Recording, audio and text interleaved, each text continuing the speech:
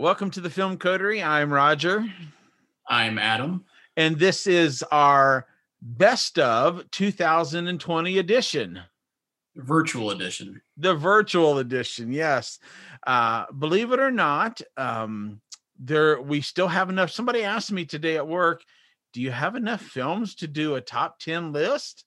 And I was like, "There's some pretty damn good films that came out in 2020." So yes, I've got plenty of films for a top 10 list. And so Adam and I are going to share our, each of us are going to, we don't know what each other's top 10 list is.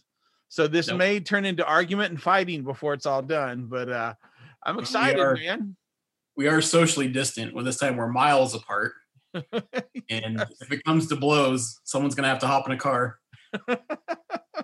Absolutely. We are on the Zoom call. And like you said, we are, doing this virtually like most of 2020, right? It's over, and we can only hope it stays behind us. Let's hope so. One last reaching from the grave moment. Absolutely. Well, if this is your first time listening to the Film Coterie podcast, we welcome you and thank you for joining us.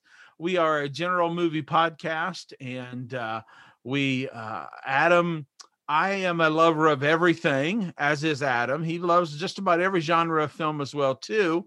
But my passion is old classic films. I love vintage Hollywood, black and white. It was done in the 30s and 40s. It's my type of movie. It's my wheelhouse. And Adam just loves the horror genre as well. And so, yeah, we're excited. We're excited you can be with us. And we used to go to something called a movie theater. Yes, back in the day, we would go to like these things called screeners on Monday and Tuesday night. That's the hard thing is this year when you're doing your list. I mean, we expanded the rules both with our Regional Critics Association among ourselves to count anything premiering on streaming because 2020 is a year unto itself. We've never seen anything like it. So instead of just going to the movies or watching for general VOD releases, we're having to keep up with all these platforms, whether it's Apple TV Plus, Disney Plus, or the dozens and dozens of emails with screener links to them. Yeah, it was more juggling with apps than I've ever done before. And it was sometimes hard to track down a movie without a Google search to figure out where it was or if someone had sent it to you. So it was definitely a very, very different year. And what Roger and I were talking about before we turned on the mics, out of my top 10 list, I saw none of these in an actual theater. And I'm old enough that my memory's failing me. I think I saw 2 of my top 10 in an actual theater. It's time for us to unveil our 10 through 6, the films that we thought were of the best of 2020. And I guess we'll just start with number 10, Adam. So do you want to go first? Yep. My number 10 is Wolfwalkers. This is a film from Cartoon Saloon, an Irish animated film, the same people that gave us some other ones like The Secret of Kells or Song of the Sea. And this one, it debuted on Apple TV Plus. Yes. Go ahead, Adam. Just an incredible fantasy fable about a young girl becoming friends with another girl who happens to be a shape changer. And the adventure they go on and the battle of industry versus nature, and just a wonderful sort of fairy tale film that's just very engaging, really good vocal performances across the board, incredible animation, and just something that I wish I could have seen on a big screen. I'm sure it looked incredible, but even at home, it just wowed you. Yeah, I have to agree there. I loved Wolfwalkers. It may or may not appear a little later on my list, but great film. It can be, I'll reserve my comments for maybe a little later. So okay. I absolutely agree. Wolfwalkers is a great film. My number 10 film, I believe I saw this in the theater with you, and it's Pixar's Onward.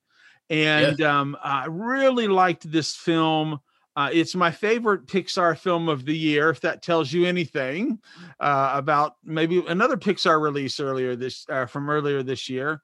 Is it the best Pixar film ever? No, but daggone it, I've seen this. I've watched this film about 4 times and introducing it to people, and every single time I tear up at the end, of this film because it tugs on some of those father-son heartstrings a little bit. And, I just kept thinking with my top 10 list, it's fun. Does the film have problems? Yes. Is there problems with the maybe one of the acts in the film? Absolutely. But overall, I just kept thinking of the top 10 films of all the films I've seen, it's one of the ones I've seen the most, and repeat watch. And I couldn't leave Onward off of my list. It's my number 10 film from 2020. Okay. Well, we'll stick with you then. What's your number 9? My number 9 was a surprise film for me. There was a screener a night where you and I had to divide and conquer, and you went to one theater to watch a film, and I went to a second theater to watch a film. And so my number 9 film of 2020 is Emma. And I am a sucker for period piece. I just finished Bridgerton on Netflix. I'm just a sucker for Downton Abbey, all of them. If it's period piece, if it's England, I just love it, kind of a deal. And so I was just really blown away by Emma, how Autumn de Wilde, there was just such craft in the directing and how things were handled. A beautiful cinematic experience, beautiful score, very light and fun. I just enjoy it. And I was introduced to Anya Taylor-Joy for the first time, I think, in that film. And she's now had a huge, was she in? No, you saw her in The Witch, I'm sure. Oh, in The Witch, yes. But I didn't recognize her because, she's all, yeah, that's right. Because I remember going back and saying, oh, yeah, she was in The Witch. And I didn't even make the connection for me. And, and she's making a huge splash. She just had the big Netflix series, The Queen's Gambit, that she did. She's in The Northman that's about to come out. I mean, she's about to be everywhere. And I just loved her role in Emma. It was just, I don't know, just real, I just love those type movies. I'm a sucker for them. I'm sorry. How about you, Adam? My number 9 is on Netflix. It is The Devil All the Time. Was it sad you didn't end up in the hospital? Yeah, well, there's a lot of no good sons of bitches out there. My Lord, Irvin, you've been saying that almost since the day I met you. Yeah, well, that's because it's true. Well, maybe you should try praying for him then. Would that hurt now? You already do enough for all of us. Where's it doing you much good, huh? You know what would do you good? To not be wandering behind school by your own self like I told you.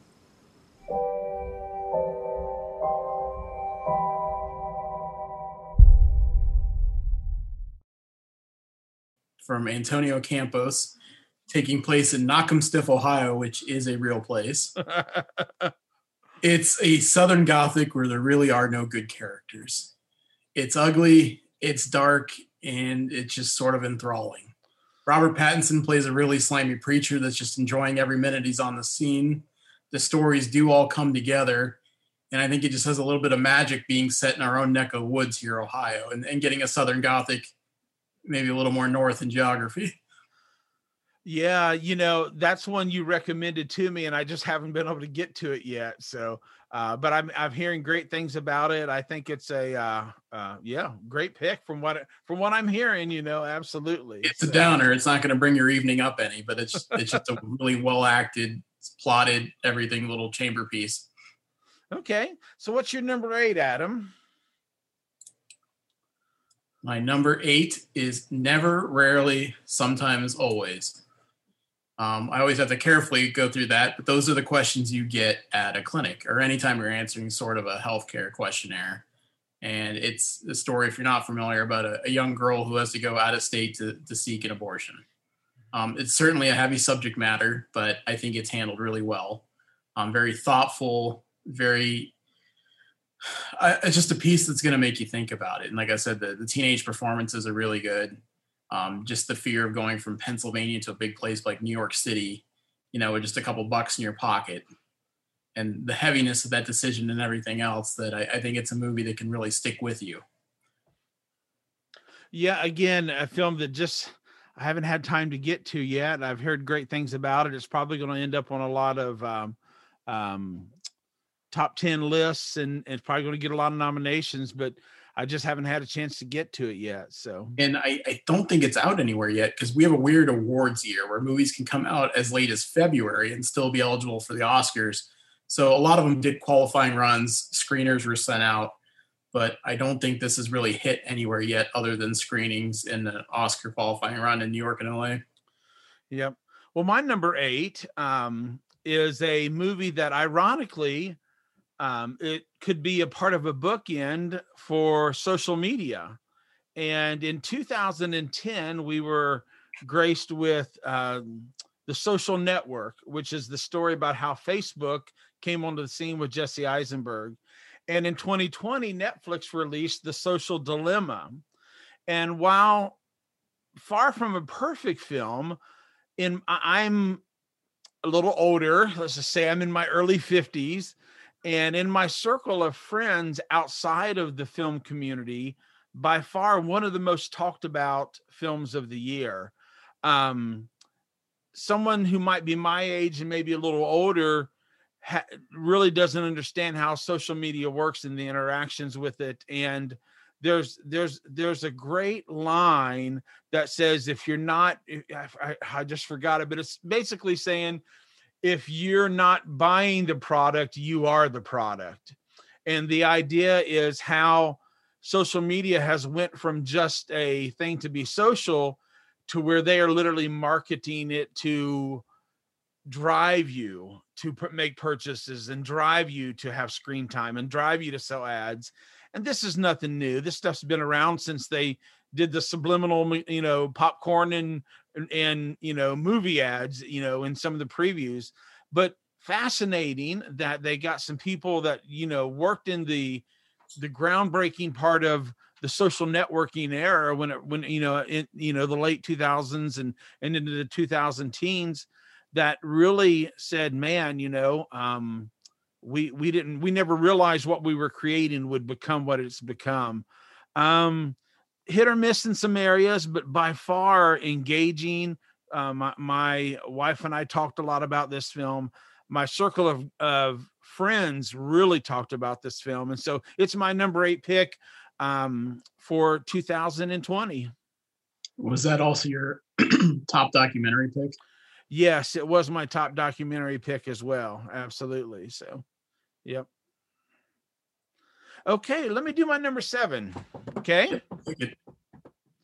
So my number 7, if you've listened to our earlier podcast that released just before this one, you're going to be surprised that maybe this ended on my top 10 list. But this is a film that has grown on me and just stuck with me. And I did a second viewing of this film. Adam and I were opposed in our initial viewings of this film because I had some trouble with investment in the lead character. But daggone it, this film is so beautifully shot, and it's Mank. It is so gorgeous. It is the soundtrack alone is worth putting it in the top 10 for 2020. The performances are, Amanda Seyfried is just great. I mean, it's just literally, it's just a great movie. Outside of the fact that and Gary Oldman is on the top of his game here. This is David Fincher. I could not leave Mank outside of my top 10. And so it comes in as number 7 for me, Adam, probably much to your happiness that I'm coming around on this film. I'm glad. I've only seen it once still. And the first time I viewed it, I just knew it deserved multiple viewings. There's something to it. There's a little bit of magic caught in there. And again, it's one I regret not seeing on the big screen because it looks incredible in the black and white. I'm looking forward to the day when the special edition cut comes to the Gateway and we can go in a couple of years and go see this. Absolutely. And hands down, the best dialogue of the year in any film. But they had to do that since Mank was known for that. Yeah. No, absolutely. Loved Mank. It's my number 7 of the film of the year, Adam. What about you? My number 7 also has the 7 in the title. It's The Trial of the Chicago 7. Did you stand up? It was a reflex. He was respecting the institution. I don't know what good it does to insult the judge, and it was in view of the jury and the press. And for Anna Schultz, who'll be recommending sentencing if we're convicted. It's a revolution, Tom. We may have to hurt somebody's feelings. So, we have this list. I was thinking maybe Monday morning we could read the names into the record as a way of saying... As a way of saying what, Rennie? That whatever we're facing, it's peanuts compared to what these guys... He's the one who's going to sentence us. The judge gets to decide what we're facing. It is a goddamn trial. Political trial. No, we were arrested for... The law doesn't recognize political trials. No, we weren't arrested. We were chosen. This was another Netflix title. It came from Aaron Sorkin. It's a courtroom drama based upon the real-life trial of 7 individuals that were charged with conspiracy to incite a riot outside of a political convention. And it takes a very complicated event, boils it down, and just makes a very entertaining, thought-provoking, and even somewhat educational film of what these individuals went through. And to many of themselves, they were strangers, just lumped together and all charged together for this crime of this riot. A lot of great performances in it. I thought Mark Rylance was really good in here. He always is, but as the kind of the lead defense attorney. And Sacha Baron Cohen actually gets a pretty good turn in here too, as one of the defendants. Well, unfortunately, I've got to watch it now. It just has not made it onto my list. I haven't had a chance to see it yet, but after that review, it's going to go up the queue to the top. So that's pretty cool. If you like Sorkin at all, from West Wing to anything he's done afterwards, it's a must watch. Yep, absolutely. Okay, so our last of our bottom 5 and our top 10 is number 6. Do you want to go ahead, Adam, and share your number 6? My number 6 is Nomadland. This is a film that, again, is unfortunately not out anywhere. It's going to come in January or February for most. But it takes a subject matter that's really kind of interesting that we haven't seen, and that's this drifting van culture that sort of came about after the Great Recession, of these people that live out west and they just sort of bounce between work, whether it's working at Amazon during the holiday rush or in the summers working at national parks or other places. And these people are quote unquote free. They're not tied down anywhere. They just live out of their vans, and they're a community. Frances McDormand will obviously get a lot of awards love, I think, for this, as well deserved. She's always up there, but this is a really good performance of hers where you just lose herself in the character. And what's interesting about the film is a lot of the other characters are real people. It's not a documentary, but it can sort of have that feel because these are other authentic people out there that are living that lifestyle. Right. Frances McDormand and some other people were sort of just embedded into. So it's quasi-narrative, quasi-documentary. But I just found it a real fascinating watch. Yeah, and I really liked it as well too. I found it fascinating how Chloe Zhao the director was able to. There had to be a lot of not improv, but very guided skeleton script here, in the sense of, I know she's working from source material. I don't want to make that, but like right. There's scenes where they're sitting around a campfire and they're talking and they're sharing about what had went on. I wonder how much organic script came out of a lot of that using these actual nomads in the film. But I agree with you. Great film. Absolutely as well. And again, if you remove some of the narrative elements, if you didn't recognize Frances McDormand, this could feel like a documentary. No, I agree. Absolutely. Great film. My number 6 kind of came out of nowhere and really hit me right in the face. We get a lot of screeners and emails, dozens and dozens. And I literally, early on in the process, I thought, I'm going to flip this on and see what, just watch it and see what it's about. And it's Minari.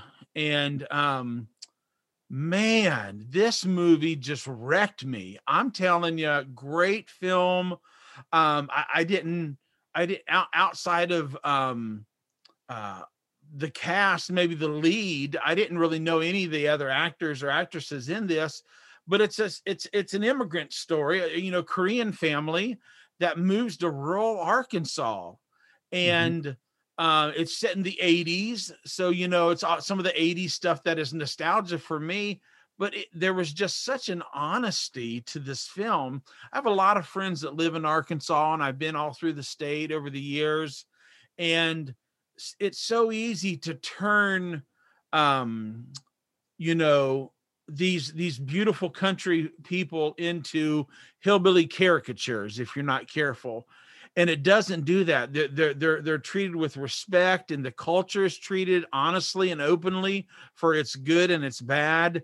And there's so many layers to this film, with the story of how does this family stay together? What's really important? Is it this farm? Is, you know, the husband is bent on the farm. The wife was just bent on them getting ahead in life, you know, and not having to work in a chicken farm their whole life, you know. And so just beautiful performances.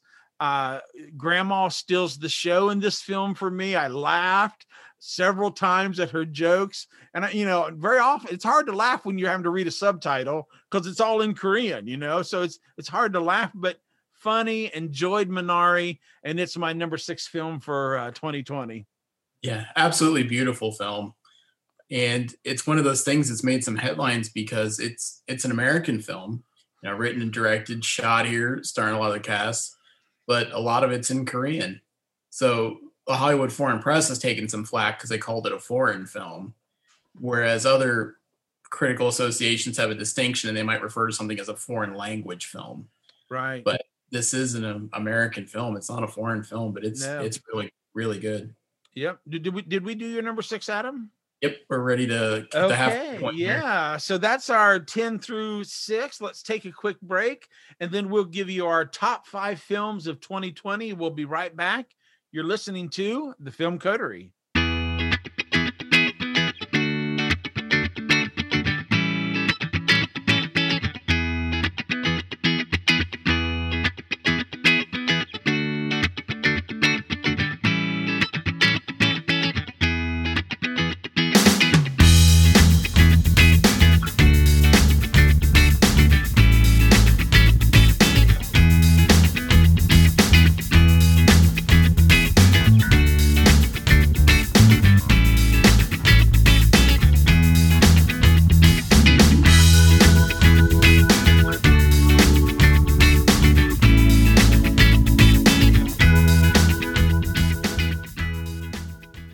Okay, we're back now, and we're going to be dealing with our top 5 of 2020. So, Roger, I'm going to kick it over to you. What was your number 5 film? Okay, Adam. So my number 5 film is a film that's already been mentioned on this top 10 list by you, and that's Wolfwalkers. It is my number 1 animated film of the year. Loved it. Everything you said, I agree with. The story is great. It's beautifully shot. The thing that I appreciate about Wolfwalkers is they took time to make a film with layers so that your kids can enjoy it and sit with you, and watch it. But yet there's so much content. There's political commentary. It's just a solid, great film. It's folktale-ish in nature, and again, just beautiful and girl empowering. There's just so much to love about Wolfwalkers. I haven't been able to talk my kids into watching it with me yet because they look at it and think it's just a kiddie movie, but there's so much more depth there about relationships, about generations, about how we interact with one another, how we empower one another. Are we only free when we're not thinking about our actions? There's just so many things psychologically I could go on about this film that I found great. But my number film of 2020 was Wolfwalkers. And I'll say this, with kids watching movies like Baby Boss or whatever generic DreamWorks kind of crud that comes out, if you were in the room and Wolfwalkers was on and your kids were watching it, I think it would draw an adult in. It's that engrossing. Yes.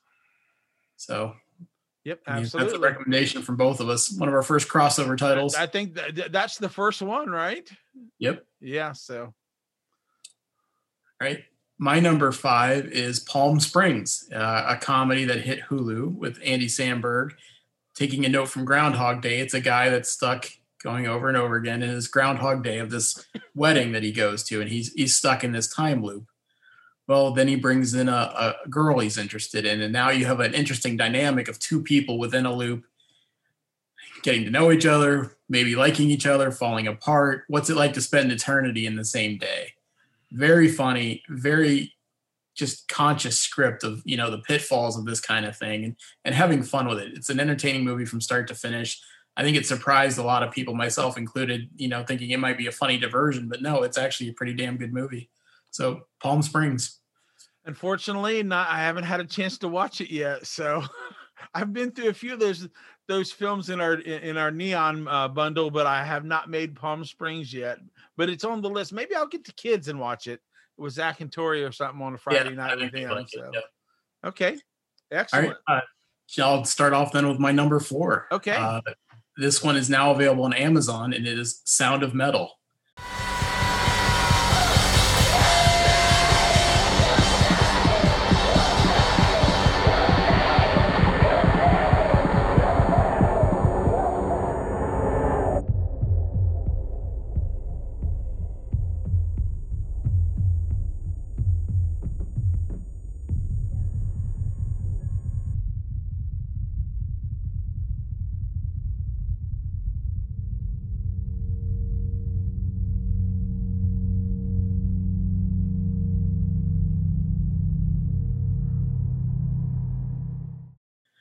This is a debut film from the director, and it's about a drummer in a band that loses his hearing and just how much it changes his life. Not only does it explore deaf culture in, I think, a really honest and interesting way, it also just explores the relationship that he was in. Now that something so vital to him as his hearing, which was his livelihood, is gone, who is he? How does he define himself? How is he going to find a way forward? Some incredible performances in this from Riz Ahmed. I think you're going to see him up for Best Actor in a lot of groups. Yes. And it's just a film that has, I think, a path that's really realistic in it. You kind of fall into the narrative and understand everything. And at the end, you can just see that, this is a great exploration of a character. It's a great character study. Crossover number 2. This is my number 4 as well, which is funny. We have the same number 4, Sound of Metal. I could not agree with you more, Adam. I loved this film. I have a music background, and I thought that's what would draw me in, but it's not really what engaged me in the film. It's really the story of his journey. Interesting enough, it just happened to be when I was watching it, I was in the den upstairs, and my daughter had a friend over, and my son was home, and before I knew it, the kids were like kind of around the den. And they popped down on the couch and they're like, "Oh, what are you watching?" I'm like, "Oh, this is Sound of Metal, and it's supposed to be really good and this and stuff." And they were acting like they're going to get up and leave, but about 5 minutes into it, they're like, "Wow, do you see how it changes?" And like we're hearing from his perspective and how he hears things. And like before the movie was over, they were all like just glued in. They were 100% invested in where this story was going to go. And so, to me, that's the biggest thumbs up that I can give for Sound of Metal. Riz Ahmed is my vote for Best Actor of the Year. I think is just the performance he gives with his eyes at time as he loses his hearing and as he's trying to convey emotion is just so incredible. I have a brother who is has a lot of hearing loss and has to deal with some of those issues. So I have been in and out of the deaf community, very respectful, very honest. I thought very honest assessment or portrayal of that community. I loved the rehab director, the director of the, I just thought he was so genuine and good and nice, but yet firm and tough and not going to compromise what the clinic standards was or the rehab farms standards was, but yet still just had such empathy and compassion for people going through addiction. And so there's so many layers to Sound of Metal. I highly recommend, I'd recommend it to anybody, but it's just a fantastic movie, more than about just hearing loss and a drummer. Again, dealing with addiction, dealing with the relationships, dealing with where we find value. So many good things I could say about Sound of Metal. And it's available right now. Anyone with a Prime subscription can watch it on Amazon Prime. Yep, absolutely. So my number 3, are we at number 3? That was Right, our number crossover, 3. right? So my number 3, I know is not appearing on your list, Adam, because we've had several conversations about this. We've had a couple conversations about this film, unless I'm mistaken, and that is the film Tenet. All I have for you is a word. Tenet. It'll open the right doors, some of the wrong ones too.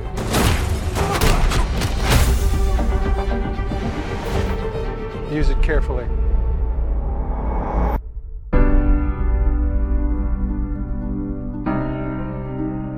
To do what I do, I need some idea of the threat we face.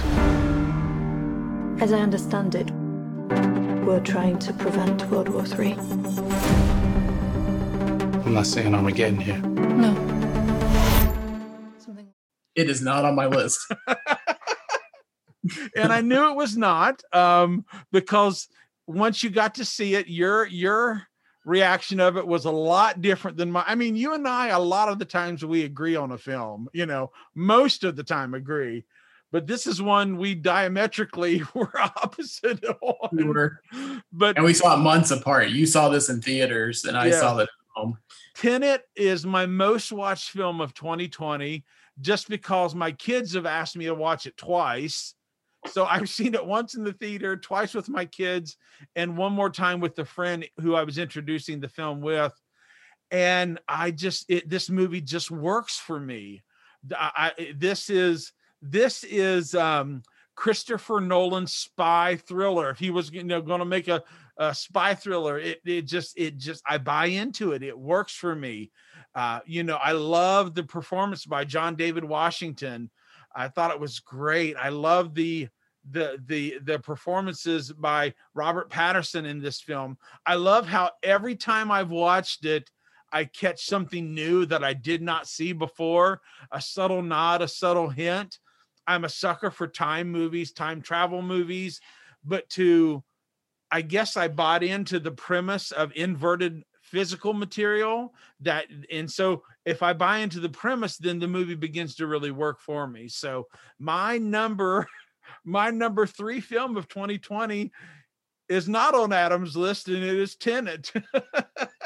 We might have to do an episode on Tenet. Okay. Just the rare instance where we disagree. Let's do it. It does happen. How about you, Adam? I won't even let you don't have to even comment on it. I'll just say this about Tenet. Like I said, we could probably do a whole episode on it.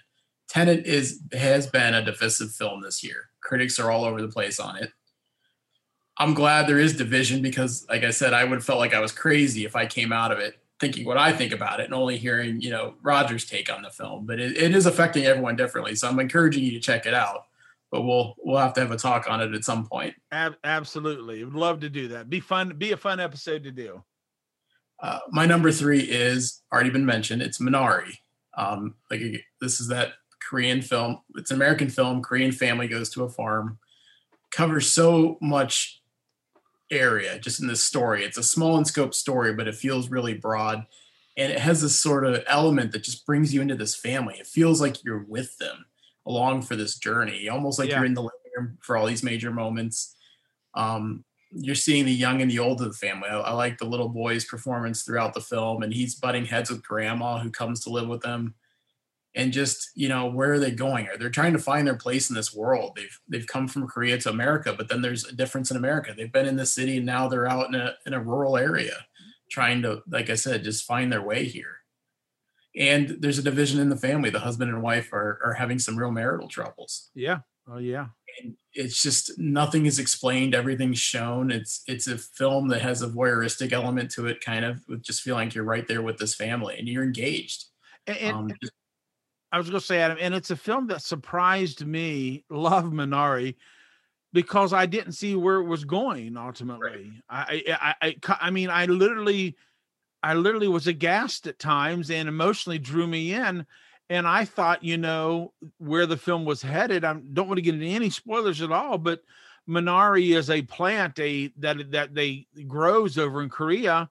And I thought that was going, in one sense, it is the anchor point for a lot of other things in that film, but not where the film was going. I thought Minari was going to be the hero at the end of the film to rescue them, and it wasn't. But it was the anchor point that probably kept them where they needed to be. And I'll just kind of leave it there. Sure. Love this film as well, and well worth. It could easily have ended up in my top 3, top 4 as well. It was number 6 for me though. So, all right, now we're down to the top 2. Okay, I can go first, or you can go, either one. Go for it. Okay, so this film jumped out to me.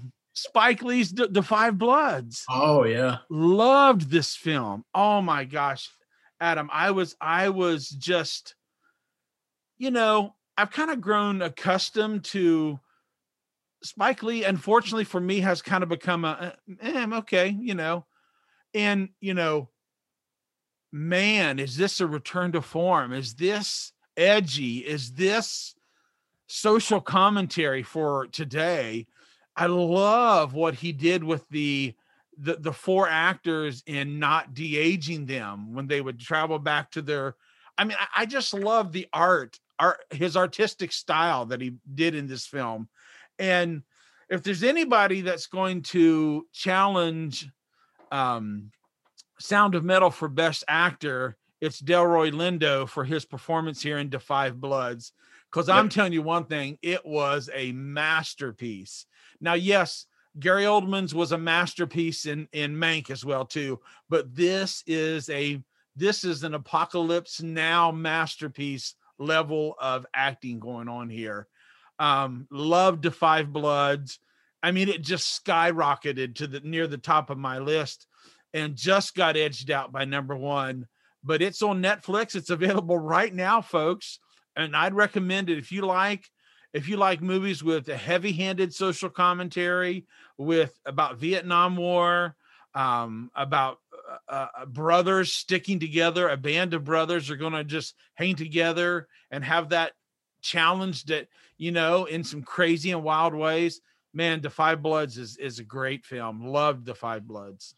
It just missed my list. It's in my honorable mentions. I think it's Delroy Lindo's finest performance. We take him for granted. He never gets a chance to shine like this. Oh, and here he does. But I think the cool thing about the script is it starts as a heist movie, and then just becomes so much more. It's a generational tale and everything else. Action. Yes. This thing starts small and explodes into something big. And yeah, it's an incredible film. And like you said, it's on Netflix. No reason not to check it out. Yep. No, absolutely. How about you? What's your number 2? My number 2 is Promising Young Woman. I have not seen either. This isn't, well, most people haven't. Again, this is another one of those films that has not officially come out yet. We only saw it because of screeners and end of the year awards considerations. This is not an easy subject matter, but it's in stark contrast to the way it looks. This is a rape revenge film, but it's popped with color, very bright, very sunny looking, and it's going to cut you like a knife at the end. This is a very surprising film. No one should ever spoil this for you, but it's a movie that looks completely different than what its subject matter is, and it's like nothing we've ever seen before. The script is truly original. Wow. Great performance by Carey Mulligan, and it's a very surprising film that will stick with you. Out of all the films on my list this year, Promising Young Woman is the one I've thought about the most and has really ingrained itself in me. Wow. But I would go in cold if you can. Don't watch any of the trailers. Just go for that ride. It's going to the top of the list, but I haven't heard your number 1 yet. So, but for right now, it's at the top of my queue to go see. There's a lot of buzz and I have not been spoiled. So I'm going to watch it before I am. So let's do our number 1s, man. It's time, right? It's time. So I'll go ahead and go first since my number 1 has already been on your list. And that's our last crossover, and it's Nomadland. Oh, yeah. And I can't really add a lot to this film other than no film in 2020 tugged at my heartstrings and unveiled a whole community in America that I didn't really know that much about, more than Nomadland. Outside of the movie being beautifully shot, gorgeous, superbly acted, wonderfully edited, tremendous performances. Just the story of these nomads, these people who are 10 years older than me, 10 to 20 years older than me, that, man, have just had to literally go pack it up, live in a van, and be seasonal workers and just try to exist. And some of them by choice, because maybe their whole life they were stuck at that office job they hated and just decided they would never be tied down again when they got to a certain age. Some of them because the plant closed and they had nowhere else, no other way to get income, lost everything. So a whole cross section of society there in one sense, and then Frances McDormand's, her performance is just incredible. Moved me incredibly. Nomadland is my number one film of the year by far, head and shoulders above the other 9. Well deserved too. All right, my number one, I don't think you've seen. It is Possessor. You know what? I almost started to say, I bet Possessor, because when you first saw this, you just kept saying, Roger, this movie, man. Go ahead, Adam. It's clearly not for everybody. My good friend Brooklyn does not understand anyone that likes this film. Shit was not for her at all. And every time I mention Possessor that I lost my mind for it, I hear about it from her. But this is Brandon Cronenberg that's made a body horror movie to rival some of his dad's work. It's set in a world where we have these corporate assassins that can possess someone else and go take out a VIP or CEO or something. It's not really cyberpunk. It's its own thing. And like I said, it's not going to be everybody's jam because there's a lot of stuff going on that you might be in some other person's body for a number of days and start losing yourself and disconnecting and having all kinds of weird problems. The visuals are trippy. The story's unpredictable. It's upsetting for numerous reasons, but it's just a movie that's wholly unique. And that's something I don't feel like we get all the time anymore. And I mean, originally this was described to me as a little bit of what if Inception met Exorcist, which isn't really a fair description, but It's sort of that same technology from Inception of going into someone else, but this is for possession, for control. And just what would this do to you if you were in these other bodies? How do you come back to yourself after each mission? Or what are you losing? What if you get lost and never come home? What if you get stuck in someone else? Because once you're in a body, you're fighting for control. And to have to maintain it and pretend to be this person around other people, it's just, I think, an incredible film. It was my clear number one from the moment I saw it. I didn't know that anything was going to top it, and nothing did for the rest of the year. Wow. But it's one that I'm excited to see again and again. I'm going to have to see it a then. real entry for Brandon Cronenberg on the scene. There you go. And folks, that is our top 10 of 2020. So interesting year, a weird year, just crazy year. But again, some really great films did come out this year and are about to come out, as with Nomadland and some of the other releases. I think the only thing we have left, Adam, to wrap up the show today is kind of what are some honorable mentions? What are 2 or 3 films that are in your 11 to 15, 11 to 20 that are worth mentioning in your opinion? Sure. Real quick. Mank and Defy Bloods just missed my list, and I like both of them quite a bit, which speaks to the strength of the list I think I put together. I enjoyed Wolf of Snow Hollow, Relic, Boys State, which is a documentary. Belushi was another incredible documentary. And there was some good horror this year too, with The Dark and the Wicked. And for me, just some little oddities here and there. First Cow. And the only reason it didn't make my top 10 is I've got about just a little bit left to finish it. And I just was too guilty to put it on my top 10 and not having finished it. But, oh my gosh, so beautiful story, engaging, love the pioneering Pacific West. So much good there. There was a documentary that came out on HBO called Class Action Park that I loved, about a 1980s crazy, super dangerous theme park that would never be allowed to even exist today. I laughed and I related because I was I was the guy that I remember in Boy Scouts, they talked about this park up in Upper New York that was supposed to, people died every week at this amusement park. And I thought it was fiction. Well, no, it really existed, kind of a deal. So Class Action Park, I loved. I finally got to see Hamilton this year, thanks to Disney Plus. Loved it. It really was moving. I saw a little film called Ammonite, which I didn't think I would like at all, and was engrossed in this film. Just loved this slow burn and the performances, and just, I mean, was engaged. What's that? If anyone liked Portrait of a Lady on Fire, I would definitely check out Ammonite. All right, my friend. Well, that's going to wrap it up for this episode of The Film Coterie. Any parting words or thoughts? You can find us on social media using the tag or hashtag @FilmCoterie.